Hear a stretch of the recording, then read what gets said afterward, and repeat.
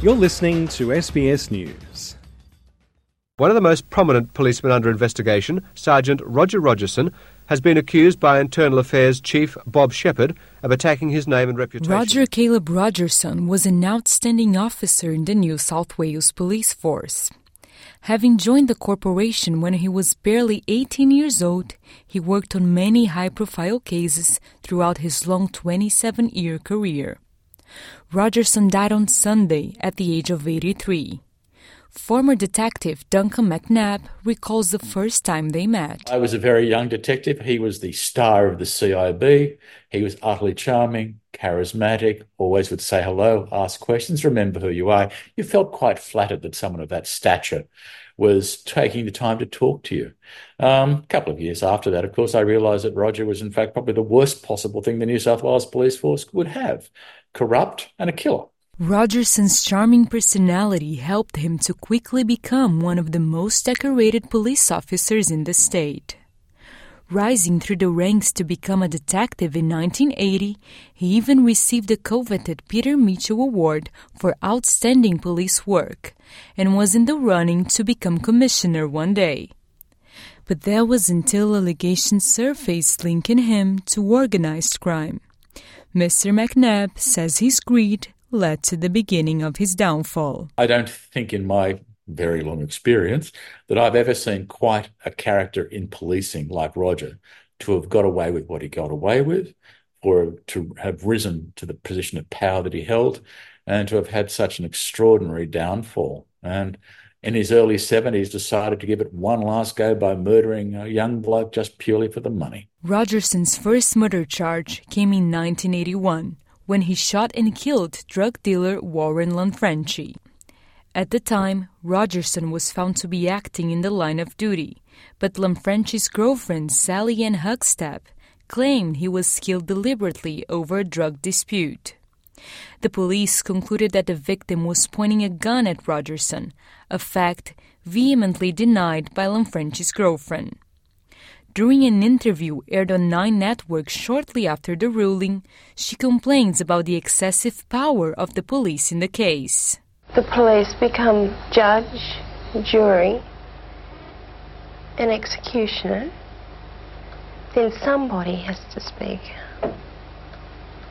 Somebody has to come forward. Somebody has to start somewhere and stop it.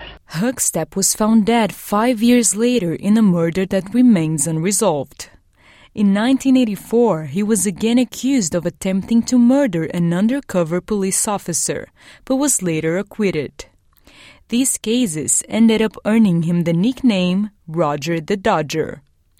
But his intriguing personality even led him to become a character in the crime drama miniseries Blue Murder, launched in 1995 by ABC and based on true events of his career.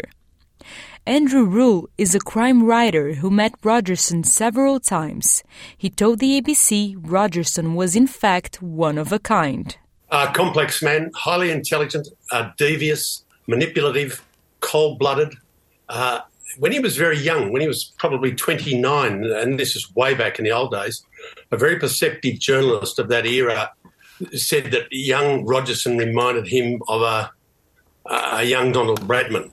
And I think it was a very apt comparison between one of Australia's great sports heroes and someone who was one of Australia's greatest villains. His final act happened in 2014, when he was arrested for the murder of 20-year-old drug dealer Jamie Gow.